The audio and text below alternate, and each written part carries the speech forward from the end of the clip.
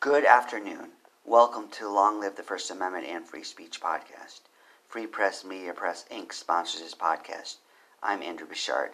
Today I read Jarrow, Texas City Ordinance Section 10.03.014 Disorderly Conduct. Friends, good job for choosing this podcast today. Let's do something great now. Anybody out there from Jarrow, Texas? Anybody out there been to Jarrow, Texas? It's in the greater Austin area, for those of you who are not familiar. I live in the Austin area. I've never been there.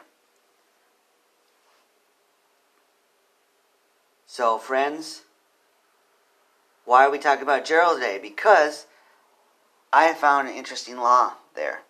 Shout out to everyone who lives in Jarrow, and also shout out to Nolo for writing the book Legal Research, How to Find and Understand the Law, which recommends reading laws.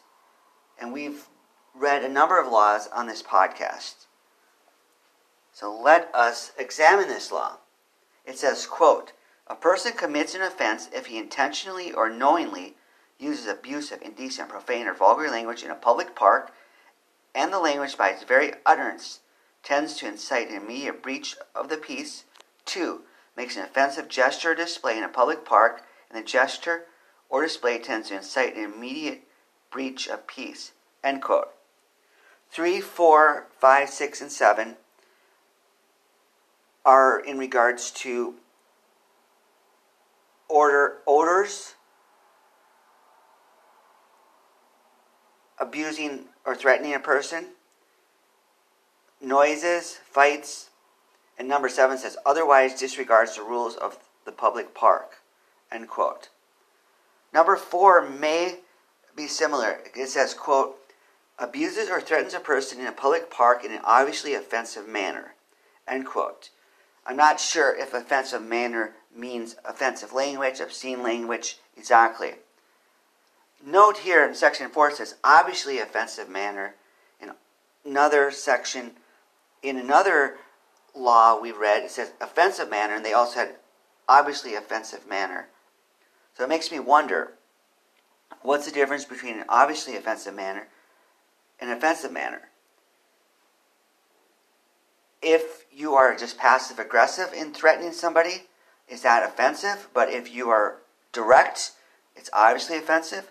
I'm not sure, friends. What do you think? Have any of you ever done this in Jarrow, Texas? In one of their parks? Use indecent, vulgar, profane, or abusive language? I'd like to know the situation. What caused it? Did you make an offensive gesture? Maybe you wanted to play tennis in one of the parks and somebody beat you to the punch getting into the court. So you made your middle finger fly into the air. Did you do that, friends? I'd love to hear about it. Should we overturn this law? Do you think this is a bad law? We don't like obscenity laws here, so we consider overturning and repealing this law. Let me know, friends. Let me know. Keep this in mind as you go about your day and think about ways to continue to advance the First Amendment. How will you advance the First Amendment, freedom of speech, and third parties today? Long live the First Amendment and free speech. Goodbye.